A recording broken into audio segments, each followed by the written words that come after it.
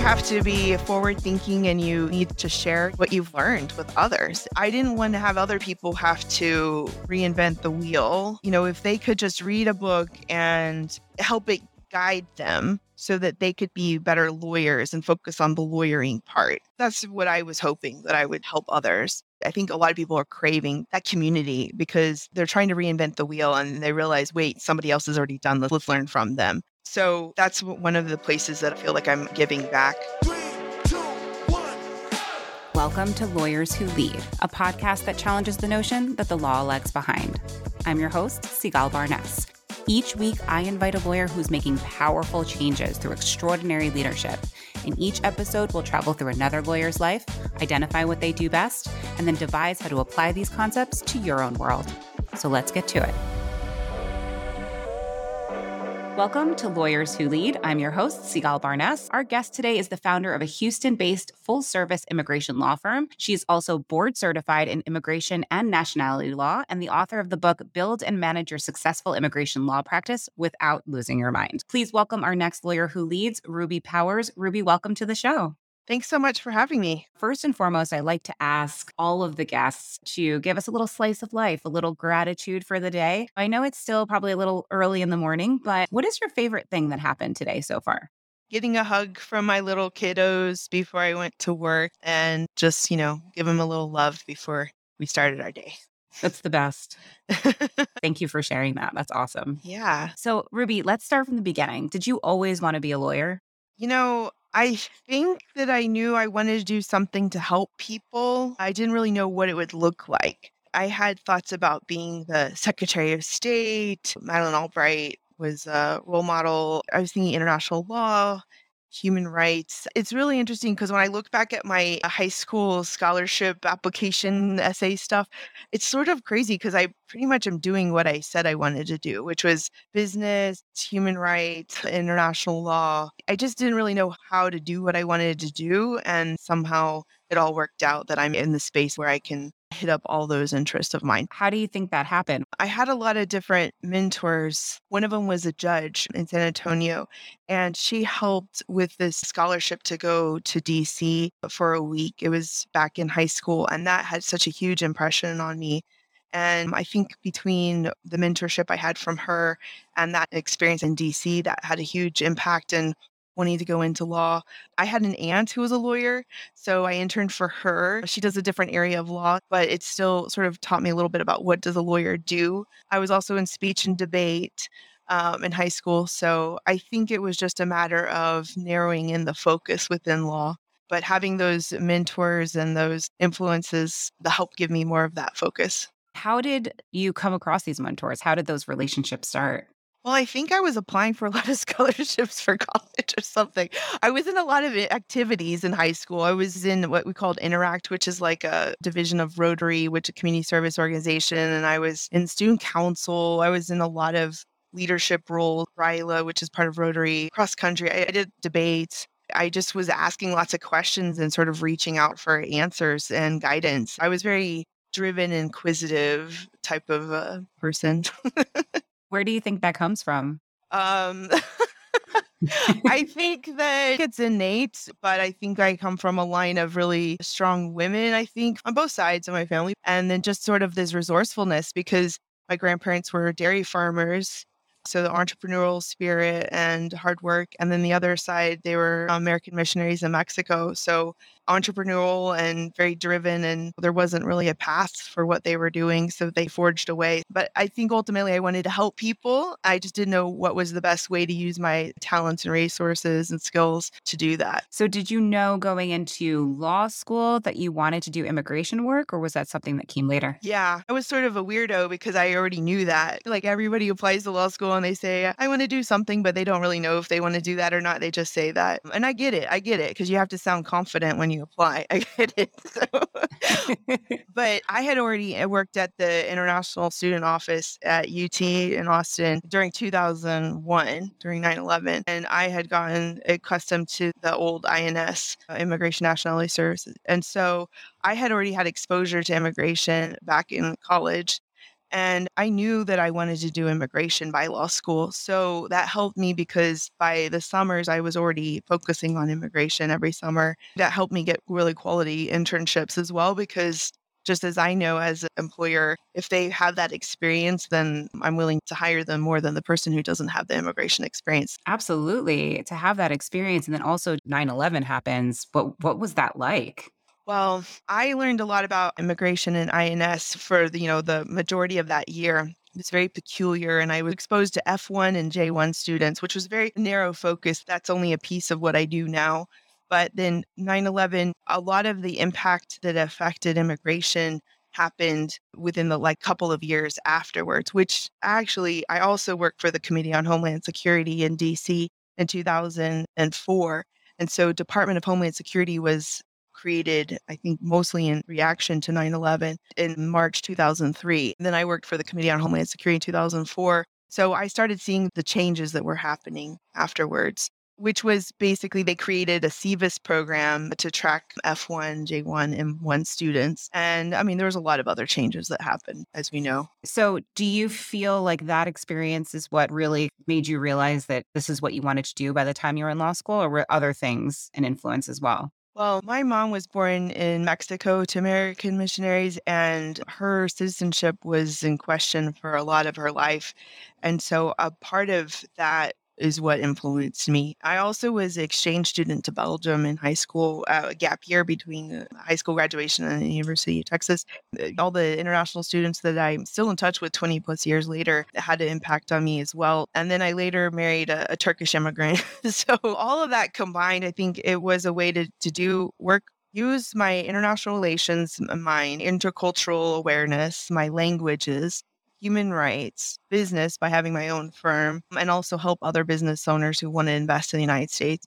And then just my passion for helping people like my husband and my mom. So all of that combined is what made me focus on immigration law. Wow. That's fantastic. I mean, what a well-rounded and also really personal connection to what you're doing. Yeah. I mean, it's sort of interesting because you mentioned we talked about the 9/11 and the Mhm. UTO International Office and Committee on Homeland Security, but I already had, I guess, inside me that I was interested in immigration in some respect, but then that sort of just fortified it. I'm curious if you could just share a little bit more about your mother's experience, because I'm really interested in that. My mom was born in 1957 in Mexico to American missionaries, American citizens. And in 1975, she renounced her American citizenship because we had a family ranch. We still do. And to own land at that time, you had to be a Mexican citizen. So she took one for the team, renounced her US citizenship, and then they put the ranch in her name. This is what they thought was the best thing to do at this time. Obviously I wasn't around to Right. give them legal advice. Yeah. I mean, it's Mexican law too. And so then the irony is after she renounced her citizenship, she moves to America. She marries my American dad. She has 3 American kids, and she lives pretty much the rest of her life in the US, right? And somewhere when I was in law school, I realized my mom was still applying for naturalization and she was having issues. And I was like, wait a minute. So I talked to my law professor, immigration law professor, and he gave me some advice. And I did some research. I followed the advice and wrote to the State Department and got her citizenship back. In fact, she actually had been a citizen her whole life because there was a Supreme Court case that clarified the situation that was pretty much on point for her. So this happened while I was in law school, and I've actually written about it and I've spoken about it at state bar conferences on complex citizenship matters. And so this also gives me more of an interest in citizenship because bottom line, there's people who are US citizens who don't know it. Not everyone has a piece of paper that says they're a citizen. That's why I also love complex citizenship cases because inspired by my mom's story, who her whole life she was actually a citizen, but she was living in the US thinking she was an immigrant and only got her US passport, a couple of years before she passed away. So basically, I was a detective. I figured it out while I was in law school, and I helped make a big impact on my mom's life. What an amazing thing that you did for your mother. It makes me realize, especially people that are US citizens their whole life but don't realize it, the psychological and emotional impacts that these people are going through, feeling like maybe they don't belong, and being able to bring this awareness that no, you've belonged this whole time, or this has always been your home. And what a beautiful thing to be able to bring to people. Yeah, I love these stories, but to be honest, there's only been about 3 or 4 times in my legal career that this has happened. What's more common, especially under the DACA that came out a decade ago, is that I'm having to tell people that they're not a citizen when they thought they were one because their parents told them or something. And that's really heartbreaking. But back to telling people they're a citizen when they don't have proof, I always say, let's cross our T's and dot our I's before we start celebrating because it seems to be too good to be true when we do find those like diamonds in the rough. But you're right. Psychologically, it has a huge impact. My mom, I think she felt like she was less than. I think she even thought that there was this thought that she married my dad for immigration purposes. And there's always that like underlying subconscious thought, I think, having done this for so long, that people sometimes don't want to do the paperwork because they think that it's for another purpose. But she was married to him for like 30 plus 40 years. I don't know.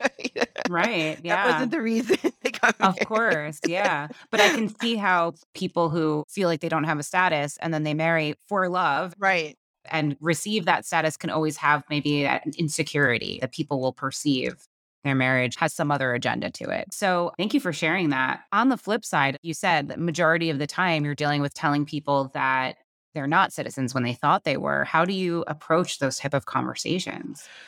Well, do doctors get like bedside manner training or something? I feel like when I'm having to give bad news, I'm a doctor telling somebody that they have cancer and it's horrible. I don't like having to give people bad news, especially if I'm the first person to tell them. I might say, have you talked to an attorney before? Has anyone told you anything about your case? But I research it before I say something and I'm trying to be careful with my words and I try to be as gentle as possible when I'm passing on that news. But generally, I've gotten good at it, unfortunately, and people really respect the manner in which I had to tell them. And it's not just about them not being a citizen potentially, it also could be about other news like that they're not eligible for something or they have a permanent bar or that there probably will never be a change because of the circumstances that they have. If you could give other lawyers advice about bedside manner, I love this, like lawyer bedside manner, what's some advice that you would give? You should think about if they were your family, how would you want to be given bad news? And not in a rushed manner. You shouldn't avoid giving them that information. You should give them directly. You shouldn't have an assistant or someone else give it to them. And you should explain where you got that information, where you got that opinion. And that's the other thing I also say is like, this is my opinion from the law and policy that we have right now, but please feel free to get a second opinion. This is where I got this information from. Also, I give them hope. I say, there might be changes in the future. So please check in every year or two, pay attention to the news if something seems on point with your fact pattern that could change. I also give them like, if this were to happen, maybe you would be eligible. And so I try to get to the point, tell them the situation, tell them that there's maybe somebody else has a different interpretation, and then also tell them there might be change or hope in the future. I think that's the best we can do. That's great advice. Thank you. What was the next step after you graduated? Yeah, I went to law school and then I visited U of H my last year because my husband was in an MBA program and his was 2 years and mine was 3 years. So I visited U of H my last year, even though I graduated from UNC. So it was 2008. What happened in 2008? We had a hurricane. We had the Great Recession. What else? Law firm I was working at merged with another firm I had worked at. So they were letting go people. So that was the climate of November 2008. So I applied through a legal assistant posting as an attorney and it actually worked and I got my first lawyer job. But then through the economy and everything, I was laid off in '09 and then I got another job and then I was laid off again. So I literally had a grown-up attorney job for 1 year and then I was laid off twice in '09 and then I started my firm in November 2009 and I've had my firm ever since. Yeah, I graduated law school in 2010. So Oh, okay. I definitely remember that time being like, oh, great, no Yeah. jobs. I'm really glad I did this. So 1 year of experience, you're resourceful. This resourcefulness continues and you create your own firm. You later write a book about it, which I'd love to get into. Tell me, what did those first few years look like? And what also made you want to write this book? Well, and I think 1 year as an attorney, but if you go back and you think about it, I've actually interned every summer, every semester, and I worked at the Committee on Homeland Security and the International Student Office. So sometimes when I calculate how much immigration experience, it's beyond me being an attorney. And if I wouldn't have had that, I wouldn't have been as bold, I don't think, to have started. Because when you start a firm, you're wearing so many hats. You're trying to do operations, HR, marketing, do the actual work, answer the phone, and then you have to know the law. And if I wouldn't have had all that other experience, I wouldn't have felt competent enough to do it. So the first couple of years was tough because the economy was still trying to figure out what was going on with that. And so I worked from my house. About 6 months into it, I hired a part-time assistant who had worked at a firm. She also had been laid off at a firm I was at, laid off from. And so we worked together. We had a good rapport, and I learned a lot from her. We worked together for 2 years, and I really soaked up a lot of experience and knowledge from her. She was basically a mentor to me. I was just working hard. I mean, if I didn't have the phone ringing, I was working on marketing to get the phone to ring. And then when the phone rang, I had to do the cases, and then I realized I had to keep making sure the phone would ring. I mean, I really was just talking to lots of people who had firms. Like, how do you do this? What's the best place to advertise? I spent so much time asking questions. And I also had read the Jay Foonberg book from the ABA about Start and Build. But I had found that some of the sections were a bit outdated. And so getting to why did I write my book? I wrote mine because I didn't want to have other people have to reinvent the wheel. If they could just read a book and help it guide them so that they could be better lawyers and focus on the lawyering part instead of having to go do what I did, which was ask so many questions, read so many books, do so many different courses and groups. That's what I was hoping, that I would help others. And then maybe they could sort of leapfrog ahead by just reading the book, and then they can guide them to opening other avenues of resources. But I know that not everybody reads, and not everybody knows what they don't know, and not everybody is open to learning from those in the past. And so you have to be ripe and open for it. One of the best pieces of advice, and it seems like you naturally did this, one of the best pieces of advice I ever got was, if you don't know how to do something and you're struggling to figure it out, ask 3 other people that have done it before you. You can always bet you're not the first person to deal with this problem. Yeah. Don't try to kill yourself. Talk to other people. And it seems that when you were in high school and applying for these grants and all of these other things, but also now, once you started your own firm, you naturally gravitated towards, how do I learn from other people that came before me, that have done this before me? And then how do I apply that to my world? And I think that's fantastic. Actually, that same law professor who helped me with my mom's state case, he gave a similar piece of advice. He basically said, go out and find the people who've done the things you want to do and ask them, how did you get here? What would you have done differently? And have those mentors at different stages of your life. Maybe somebody who's done it 5 years, 10 years, 20 years, 40 years out, and learn from people. I guess that's why you have the podcast. It's a great source. Yeah. Where did you find these people? How did you connect with the people that would later give you some of this advice? Well, when I was starting my firm, I just talked to all the people that were within reach, had either graduated law school, the one I attended or the one I graduated from, and asked them, tell me, how did you start your firm, or what advice would you have? And I asked very pointed questions, lots of coffees, lots of lunches, lots of phone calls. Then I would try something, and then I would experiment with it, and then I would see how it would go. And now I see there's a lot more Facebook forums, there's a lot more different community groups where people are sharing. But I don't feel like that existed as much when I started my firm 13 years ago. So it was a lot harder to do that. I agree. That did not exist when we graduated. There was one really good mentor at the American Immigration Lawyers Association. His name's Reed Trouts, and he and I struck up a good relationship about 12 or 13 years ago. And so he's been a really strong mentor of mine, and he does law practice management consulting for AILA. So that's his role, amongst other things. And so he's been a constant for the majority of me having my firm as well. There's one other thing. I don't know if you know about me running my firm from Dubai. Did you know about that? I did not know this. Oh, okay. Tell me about this. Well, so that's where Reed was really instrumental, because basically I started my firm in November 2009. Then I had my first baby in January 2011. Then my husband wanted to do something different with his career. So he quit his stable job and accepted a job in Dubai. And I knew that we might go on an international assignment. So that's why I kept everything on a shoestring and didn't sign any long-term contracts because I needed to be flexible and agile. So, long story short, it was the Arab Spring. There was a lot going on in the middle of 2011. And my husband flew over there first. And then I landed in a sandstorm with my 6-month old. But I set up my firm so that my assistant was an executive suite in Houston. I basically was mommy by day and attorney by night. And by around 2 p.m. Dubai time to about maybe 10 p.m., I would work. I used Dropbox and Skype and Gmail. So that's when I had to also pivot my marketing to be all virtual remote representation. So I worked on a niche within immigration. I did a lot of what we call like waivers and consular processing that didn't require me to go to an interview, go to court, or have to see the client necessarily. So that's where I had to pivot my marketing a bit.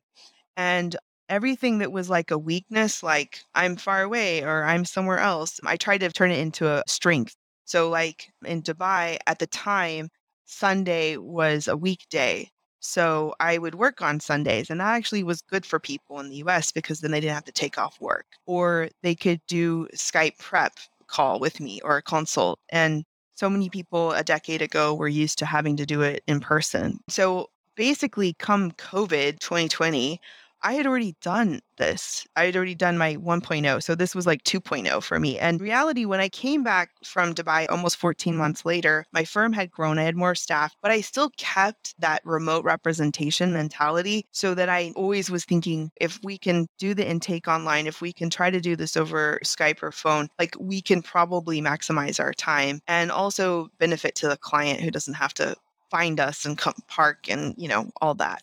And also in-person consults take a lot longer than Zoom or phone calls. But anyway, so I kept that mentality the whole time. You created a distributed workforce. You created a whole virtual and remote representation, all of that, but pre-COVID. Yeah. And can you just repeat the type of representation that you were doing? Well, in immigration, there's ways that you can do things where you don't necessarily have to physically go to like a government interview or court. So I did consular processing and waivers. That's like a niche within immigration. And so a lot of that, I never had to see the client. I didn't have to go to their interviews and I could do it all remotely. In fact, one of the jobs I had as an attorney, I learned a lot from there because she did all of the stuff remotely. And that's where I got a lot of my experience from about the remote representation. She never had the clients come in at all, actually. And so I was like, so this is possible. You could do everything over email, phone, FedEx. That's really incredible. Well, I feel like I could talk to you forever, but there are a few questions that I want to get to before we wrap up. Sure. What does leadership in law mean to you? You have to be forward thinking and you need to share what you've learned with others. That's what I did with my mentoring that I do, with the book that I wrote. And another thing is I started another business about law practice management, small business consulting, and I do monthly webinars on different law practice management topics. And reason why I started that was because I realized we were all craving, like we were saying, those Facebook groups, and I'm on several of them. I even have one, Power Up Your Practice. But I think a lot of people are craving that community because they're trying to reinvent the wheel and they realize, wait, somebody else has already done this. Let's learn from them. So that's one of the places that I feel like I'm giving back. And I learned from them too. So, in these discussions. So that's great.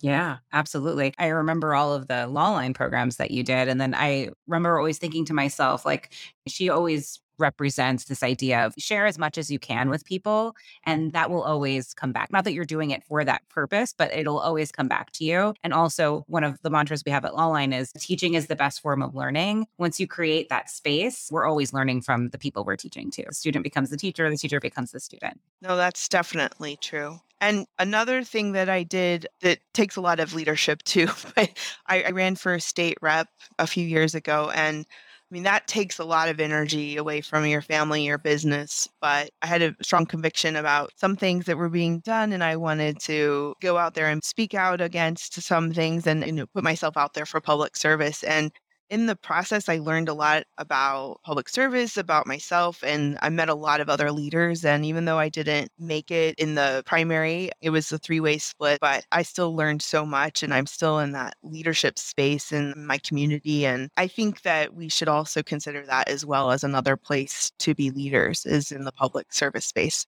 Talk to me about that for a little bit. What exactly, if you don't mind me asking, like what were some of the issues that I guess catapulted you into that?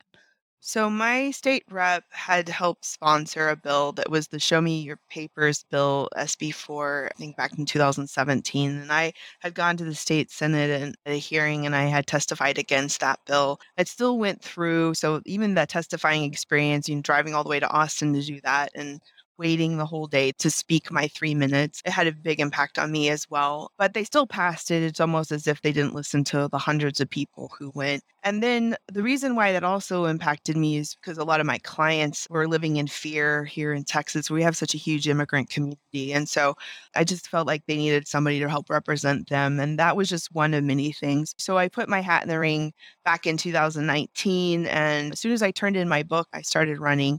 And then I ran from 2019 to March 2020. I lost the primary March 3rd, 2020, and then I turned my whole firm remote like 10 days later. Yeah. But in the process, I just learned a lot about how the state politics really have a huge impact. I mean, a lot of people only know who their federal level representatives are, and they don't really think much about their city council persons or their state reps or state senators, but they really have a big impact as well on the way their lives are. I did a lot of walking, a lot of canvassing, a lot of talking to voters, and it's something I'll consider maybe in the future, but it really just gave me a whole nother perspective on life. And I mean, it can be consuming considering I also have a family and a firm and clients and everything. It can be hard to wear all of those hats, but I think that you don't always win your first time, but you learn so much and just how you would maybe do things differently if you ran again. But I think the other takeaway is even if you aren't the elected official, you can be helping others through canvassing, making connections with community leaders, through donations for campaigns, and just sort of letting people know what's going on and elevating that message. And that's the other thing I do is with media. I've been on the media advocacy committee for a few years with AILA, the American Immigration Lawyers Association. And really, that's the other way I've been trying to get the word out about change is by my relationship with reporters and taking interviews and just letting people know what's going on in the immigration space. You know what I really love about your story is that you really are thoughtful and reflective about the steps and the things that you've learned. And then you distribute that information in a way that's also really understandable to other people. And I just think that's an incredible skill and an incredible contribution to society. Well, thank you so much. This has been a great reflective exercise. I really don't sit down and contemplate everything I've done, but I guess I do have those reoccurring themes. And it's basically just my ethos, my way of life. Absolutely. So, next question. If there was one thing you could change about the legal industry, what would it be? Ah. I love this question because everybody has a very strong, like, there's so many things or whatever it is. So, but yes, go for it. One thing. Well, I don't think I have one thing, but what I will say is that just like we mentioned, more than a decade ago, I was already doing what we're sort of doing now. And so that's why I like to do a lot of talks about the future practice of law, because I feel like if you look around at other industries and you see how much the legal space has changed in just the last 2 years, I mean, I feel like we need to keep moving in that direction in terms of automating, leveraging technology. Like in immigration space, only after COVID, they use copies of signatures. Otherwise, we were chasing original signatures around. Do you know how antiquated that is and laborious and costly for our clients? Under immigration court, they're only started doing WebEx, which is like Zoom, if you will, hearings only in the last year. They didn't even do it during the majority of COVID, only in the last, like since summer 2021. So that's the immigration space. But like basically just let's keep this trend going where we're leveraging technology, we're keeping up with the other industries, don't regress and revert back to the old ways. Because what it ultimately comes down to is being able to be affordable and access to justice to our clients. And I really see that a lot of people are going to try to do more and more on their own, and attorneys are going to be needed mostly for complex matters. And maybe that's going to be the case. I think we're going to continue to see the evolution of the legal practice. But I don't know. I guess that's my short answer. I guess I don't- Yeah. So I think what I'm hearing you say is having the legal industry at large thinking more deeply and perhaps more consistently about the future practice of law and how we can continue to evolve and change to the benefit of our clients. Well said. And it's not just us, though. It's also on the government actors that we interact with. So if the federal government, like for immigration court, doesn't provide video courts, then we have to physically run down there. Or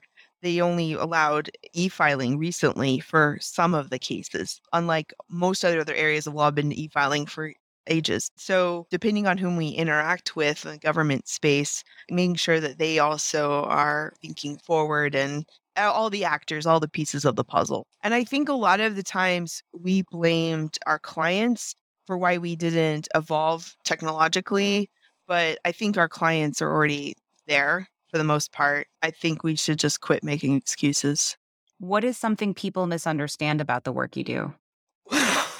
A lot of people think that the people who come across the border like somehow get some magic ticket to getting status and then their whole life is like amazing. And I'm like, are you kidding me? No.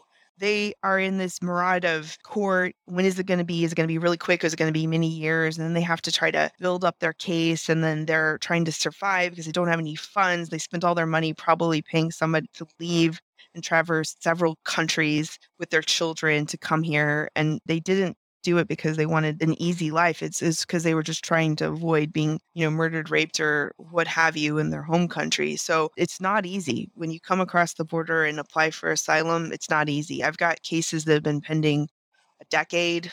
I've got people who've applied affirmatively for 7 years waiting. Now some of them want to file mandamus because they've been waiting so long. So asylum is not easy. Those who apply from the border, not easy. Most chances, very high denial rates. So I don't know. Some people tell me, oh, if I just came across the border, I'd get in a stat. I'm like, no, that's not how it works. No, immigration is really complex and actually hasn't been new laws for like 25 plus years. It's all policy, interpretation, case law, executive power, executive documents. Really insightful answer. Thank you. Yeah. What is a piece of practical advice for our listeners? These are leaders and future leaders in law who are looking to follow your lead. I'll just echo my professor's advice because that's really worked for me. Maybe you don't know what you want to do when you grow up. Maybe you've gotten where you are so far, but you're still asking. And I think that's healthy. Don't think anything of it. But I think you always need to have goals. You always need to reassess them and you need to make new ones. Maybe you've already accomplished them and you haven't reset the next decade, 20 years or so.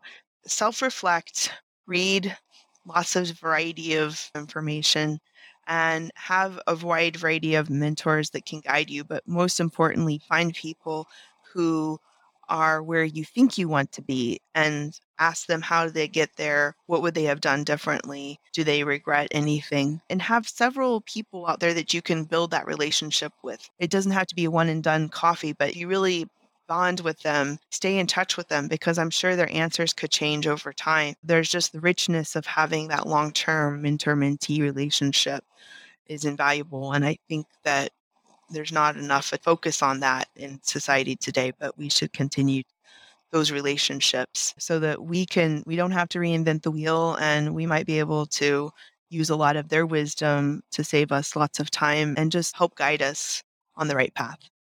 Beautifully put. What do you do for self-care? Well, I'm doing a lot of reading right now about energy and chakras. I got into that the last few weeks, especially because I do a lot of trauma work with Asylum. So I'm also considering how to best protect myself and my staff while we're doing a lot of asylum cases. But mostly I get reflexology or massage. I do Pilates and I try to read and go on national park vacations with my family and try not to work too much on the weekends or evenings. Love that you're thinking deeply about the trauma that you and your firm potentially go through based on the cases that you're working on. I think that's a beautiful and important thing to be doing for your firm. Yeah, we're already experiencing that because we do a lot of asylum work and there's that vicarious trauma and there's PTSD and we don't want to have the burnout. And I wrote a lot about that in my self-care chapter in my book. But usually if you do too much of this Victim Violence Against Women Act, U visa, which is victim visa or asylum, if you don't know how to handle it, you can internalize it, especially if you're an empath. And so that's why it's important to be aware of the energy and, boundaries. Yes. Ruby, thank you so much for being here today. It has been wonderful to talk to you. I've really learned so much about your journey, and thank you for being so forthcoming and reflective. It's been really interesting to go on this journey with you. If someone wanted to connect with you, what is the best way they can do so? They can find me on LinkedIn and they can email me, ruby@rubypowerslaw.com. And then the law firm is Powers Law Group at rubypowers.com. So, yeah, reach out and stay connected, see how if I could be a part of their journey and be a resource for them. But I really enjoyed our discussion today. This has been grand. It sort of took me out of my business day and just put me back on a little bit of history.